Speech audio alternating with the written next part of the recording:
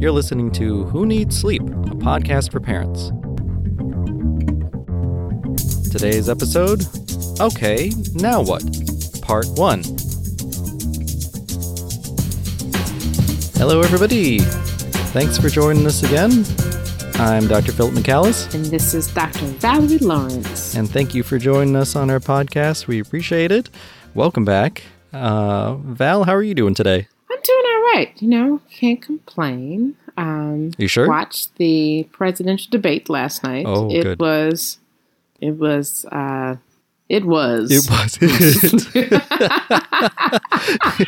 mean, I think a funny thing is, at this point, by the time people are listening to this, it will have been a distant memory. We may not even remember it as a thing. Thank goodness. Yeah. But, it's fun. The last time that we spoke, I think I had mentioned the country being on fire, which after we recorded it, then turned to literally on fire. and then I think it's back to figurative now. Who knows while you're listening to this? But, thank you for joining us. Absolutely. Yes, it's always a pleasure to give you guys as much information as we can and also make it a little entertaining. Yeah, absolutely. So today our episode is about the baby being out. So we're, of course, going to be approaching this from the perspective of our backgrounds. We are doctors. There's a lot of different ways to give birth, places to give birth. By this point, obviously, you've been through all of that. But, I think most of our experience has been hospital-based births, or occasionally the just outside the hospital in the car births. Obviously, there's birthing centers, there's home births. I think, something that we'll be going through here today is your run-of-the-mill at the hospital sort of situation and what things are going to be like there. But having said that, there's a lot that's not going to be much different if you have a home birth or a birth in a birthing center. I think the recommendations are the same. The options for what you can do are the same. And there may be a few things that vary, but we'll go through why we do the things that we do. And Val, you still attend births right now, is that right? I have to be present at every C-section during my shift. And then I only have to be present at vaginal deliveries if they expect some, complication. So you, in other words, are present at the deliveries when things are going down, when there's right? Yes, when you put it that way, absolutely. Yeah. So our podcast again is a podcast for parents, but parents to be, expecting parents, grandparents, even caretakers, whoever you are. I guess the situation at this point in our minds that we're approaching here is that the baby is out. So, now what? So for the deliveries that I attend, I'd like to do, my... Did you hear that at all? Did you hear that? How could you not hear that? I guess the soundproofing blanket is not... working. So we were talking about this. You know what? This is parenting life, guys. This is it. So buckle up. Well, if this stays in, that was my child. Yeah. That was my child up front watching CoComelon. And I guess he's having an objection to one of the songs. So he is expressively letting his grandmother know. Yeah, we are real people with real lives. We're not in little soundproof glass cages.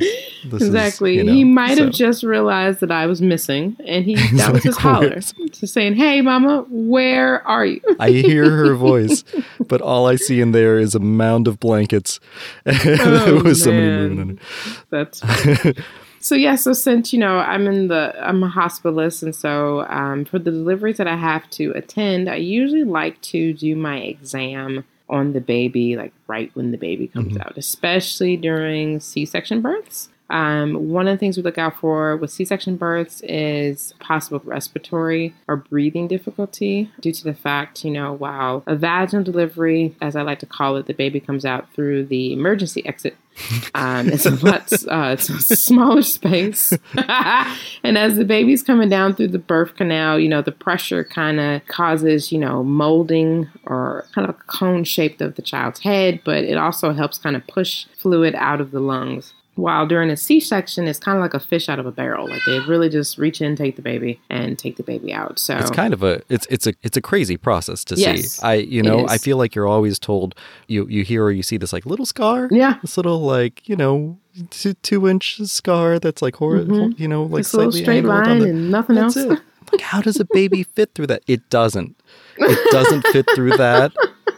It doesn't fit through that. It's a process, a C-section. So it's a big process. And so, so as far as, if you do have the pediatrician there to delivery, especially for a C-section, you're not going to be able to do skin to skin right away. Some OB-GYNs also will not do delayed cord clamping with the C-section. Depends on the situation, but some of them will, some of them won't. So just kind of keep that in mind if you do end up having to have a C-section. We do allow you to have skin to skin after we kind of check the baby out and make sure the baby looks okay, and then we'll allow mom to do skin to skin during a C-section. And this is something to keep in mind, of course, regardless of whether you do C-section or vaginal delivery, and whether or not the pediatrician is there, somebody will be there doing an examination of your baby after they're born. And I assume many of you have already heard about APGAR scores. Is what does the baby look like? What is their color? What's their activity? How are they breathing? And all of those kinds of things. But that's really just an acronym to sum up how to do these scores. But whoever's there will be doing that assessment on your baby. Yes. I assume the same thing goes for at a birthing center. And if you have a midwife or a doula or somebody like that who's helping you at a home birth, they should ideally be doing the same thing. Yes, so. Absolutely. With vaginal deliveries, they usually like to put the baby on skin to skin with mom immediately if the baby looks okay, and they'll actually do those APGARs while mom is actually holding the baby. So immediately after the child is out. It is kind of a amazing thing to see. It's sort of like, oh, right, that baby is gooey. But no, it makes a lot of sense when you're actually in the situation. And it's amazing, the baby goes there, and if you leave them right there, they'll start to kind of shimmy their little way over towards the breast to feed. It's pretty amazing. It is amazing. They are like heat-seeking missiles when it comes to breastfeeding. I mean, they will find it, and they will even use their hands, their face, and they will get to it. A lot of places prefer to do skin to skin for that reason. Just skin to skin helps with the baby's blood sugar levels, helps with the baby's temperature levels, helps with breastfeeding. It's just great when you can do it as soon after birth as possible. And as many times after. Yes. And then even afterwards, the other parent or caregiver should also skin to skin as well. Just kind of help the baby transition over from being a fish to a human. Yeah. Even babies who, for whatever reason, need to go to the newborn intensive care unit, they still try to make sure to schedule time for those babies to go skin to skin because it is so helpful for them in general, for them to do well, which is kind of an amazing thing. There's a couple things that do tend to get done pretty quickly after the babies are born. One of them is going to be putting a goop in the baby's eyes. And that's really to help protect from any infections which may have come from the process of just going through the birth canal. And the other one is a vitamin K injection. And that is something that there's a chunk of people who don't like the idea of having their baby injected with something right after they're born. But there's really no way of knowing what your baby's risk is going to be for what we call hemorrhagic disease of the newborn, which is actually kind of a misnomer because it can happen anytime in really like the first year or so. I had some parents who were concerned that aluminum is used in the manufacture of this or that, but like with any injection, your baby's going to get more aluminum in their body through breastfeeding than they will through through anything like that. Absolutely. So do you remember in residency we were told about this story. The baby got hemorrhagic disease in a newborn, and the baby was like 6 months old, I do believe. Yeah. I know that I took care of a baby who had some strokes, actually, some seizures and some strokes months after they were born for that reason. Yeah. Yeah. It's very sad, but it is something that we have a tool to help prevent things,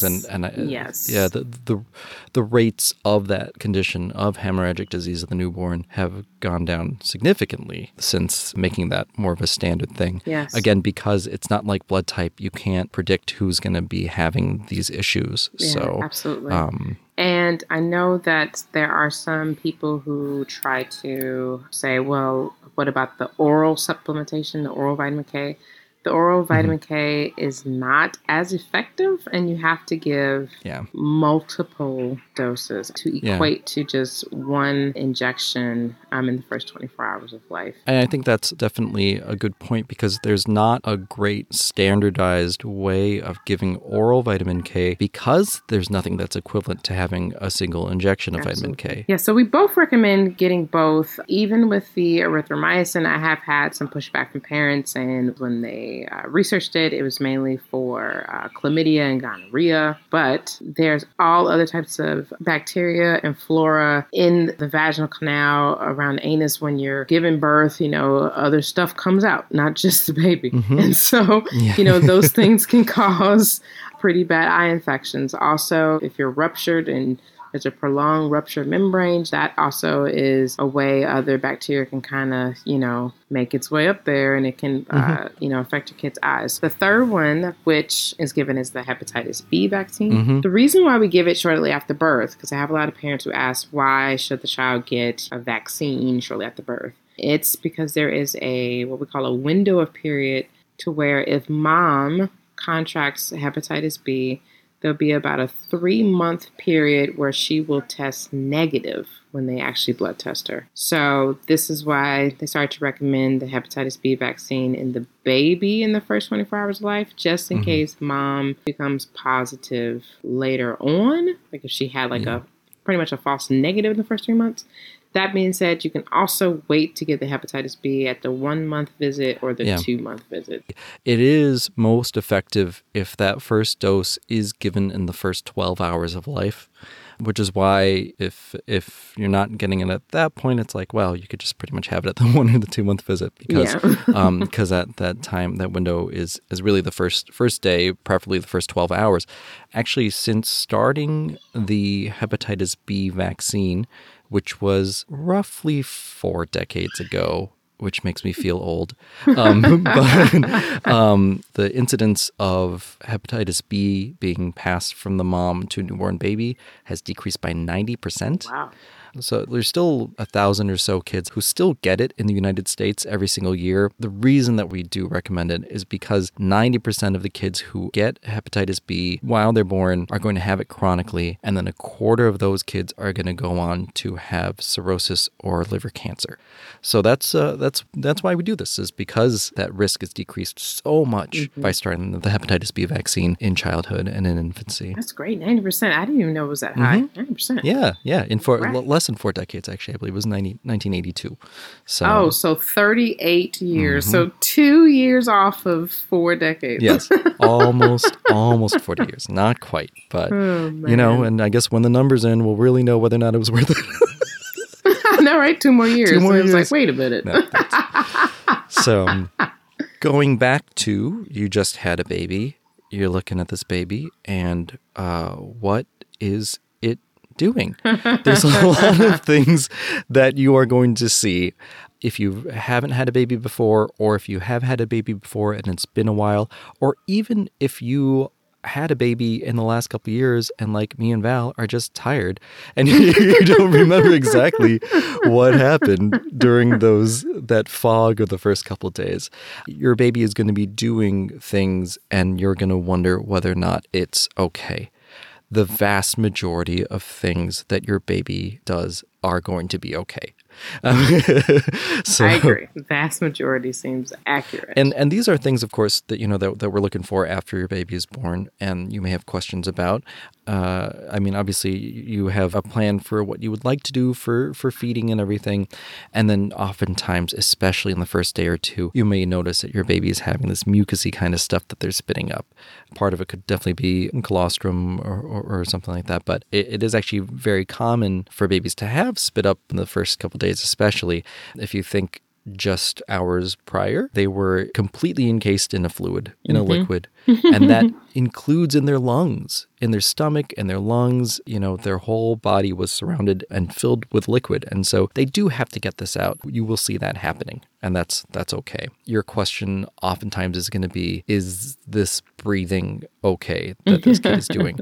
In fact, I would say the breathing is so weird and kind of noisy and all this stuff at first that when you go home in a few days, and if your baby starts sleeping a little bit more soundly, even for a short period of time, you're going to be peering over the edge of that bassinet, just staring at that baby and being like, "You're so quiet. Is that okay? Is that okay?" I would put my hand on my child to say, almost get a mirror and put it underneath his nose. Is he still breathing? And then, of course, I'd wake him up. Yeah, that's the thing. If it was dark at night, especially, I was like, well, maybe if I just kind of nudge her a little bit. Maybe if I kind of nudge her just to make sure that she's breathing. There is something that babies do early on in infancy called periodic breathing. And that what happens is oftentimes, especially while they're sleeping, which is, of course, when you're just sitting there staring and watching them, they will do this thing where they start breathing faster, slower. They'll pause for a moment. And you freak out, and then they start breathing, and they do that same thing, and that is something normal in infancy earlier on. This is why, actually, for even babies in the newborn intensive care unit, it's not considered an apnea, an actual concerning pause in breathing, unless it's longer than 20 seconds. It doesn't even really register as a problem.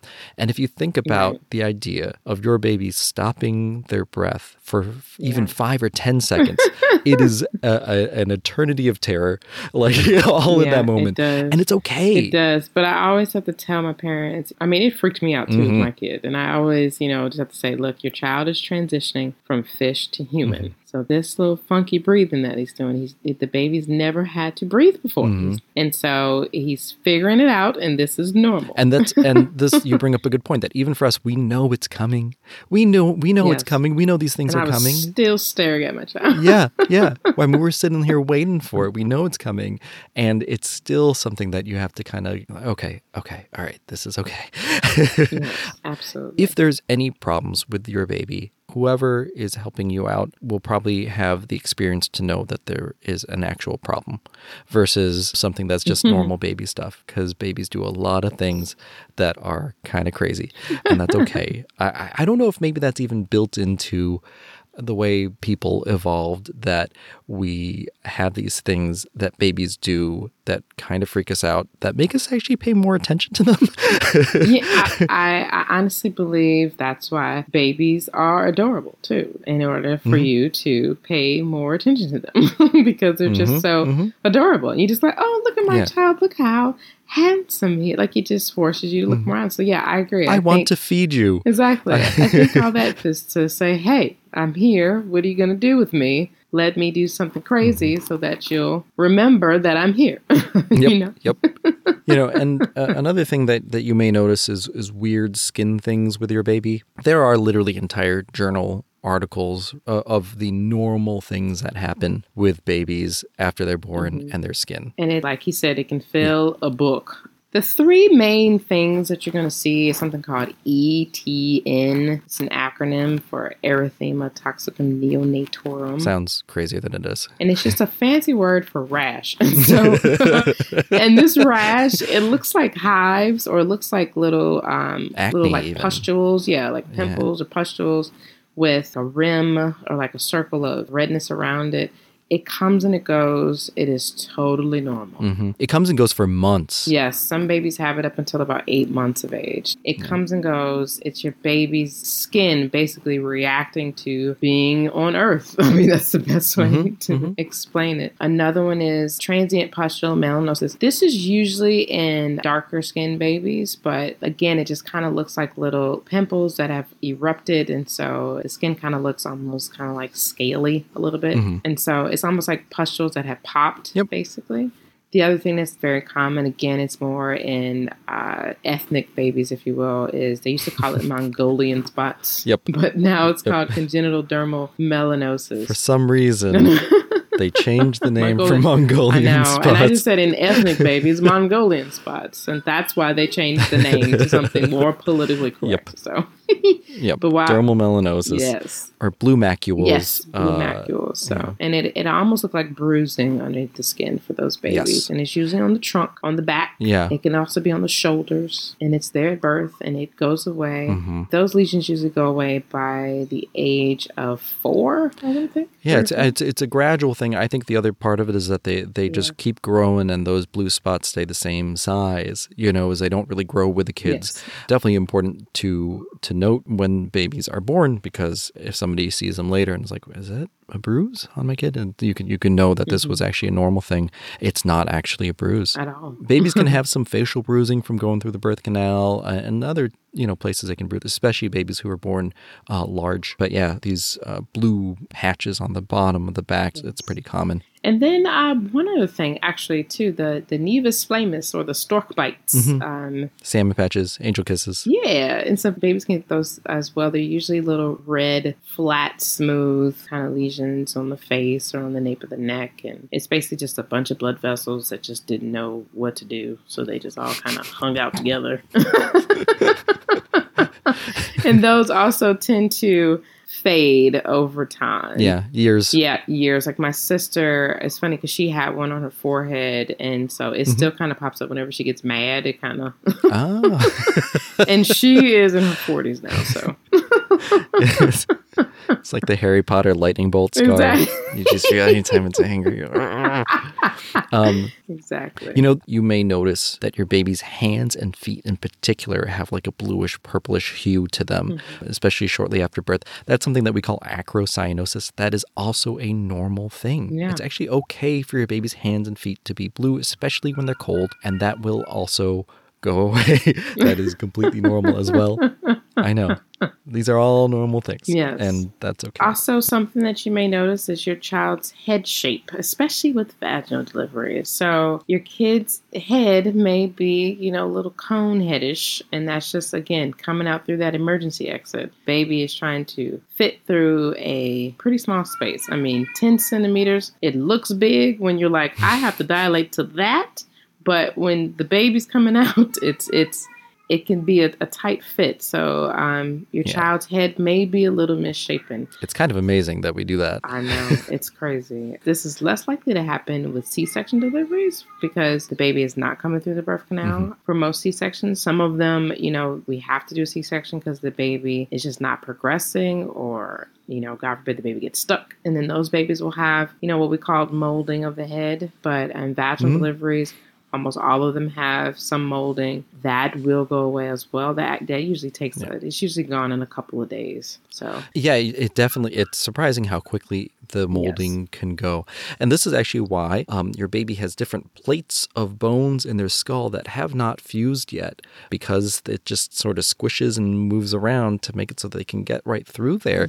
And that will fuse much later on as well. But yeah, you will oftentimes see the molding go away in a day or two, or at least improve in a day or two. And we always put hats on kids, just to keep the warmth in, but also to distract the parents from looking at the kid's head. That's a really good point. It's like don't look at don't look at the little face. Look at the little face. Don't look at anything else. Just look at that little face. It's a cute baby face. Man. Yeah, my daughter had we call it a cephalohematoma, which is like a big bruise up on the side of her head after she was born, because she came out relatively quickly. And sometimes that happens when babies come out quickly. And that was there for months and months and months and months. And honestly, like, hats were the name of the game. She did not have a lot of hair. So it was like, what hats go on her head right now? Or a little bow with like a right, big, and you totally forgot about the cephalohematoma until you took the hat off. And you're like, oh, let's put this hat right back on. Right, yeah. Hey, Val, quick question for you. Yes, what is it? Remember when we were recording that last episode and we ran out of time like halfway through? I do. Did we do it again? We did. Yep. There's a lot to talk about. That wasn't that long. Well, these people have a baby to take care of. They can't just sit there and listen to us all day. Well, I guess they'll have to join us in our next episode where we keep talking about the same stuff. Right. And in the meantime, just a reminder that we are sharing our thoughts, but please do not rely on this podcast for your actual medical advice. Yes. If you have real questions about your child, even fake questions, don't just listen to us. Call your pediatrician who, unlike us, actually knows you and has actually seen your child in person. Unless we are your pediatrician out there in the world, in which case, by all means, give us a call. Call the office, maybe, instead of sending us an email on our podcast. Very good point. And until next time, friends, remember, just because it's normal doesn't mean it's easy. You're doing the hard work, so take the time to be kind to yourselves. Agreed. Thanks a lot, everybody. In the words of my child to pretty much everyone, bye, see you soon. I like that. Bye. Bye. Bye. Bye. Bye. See you soon.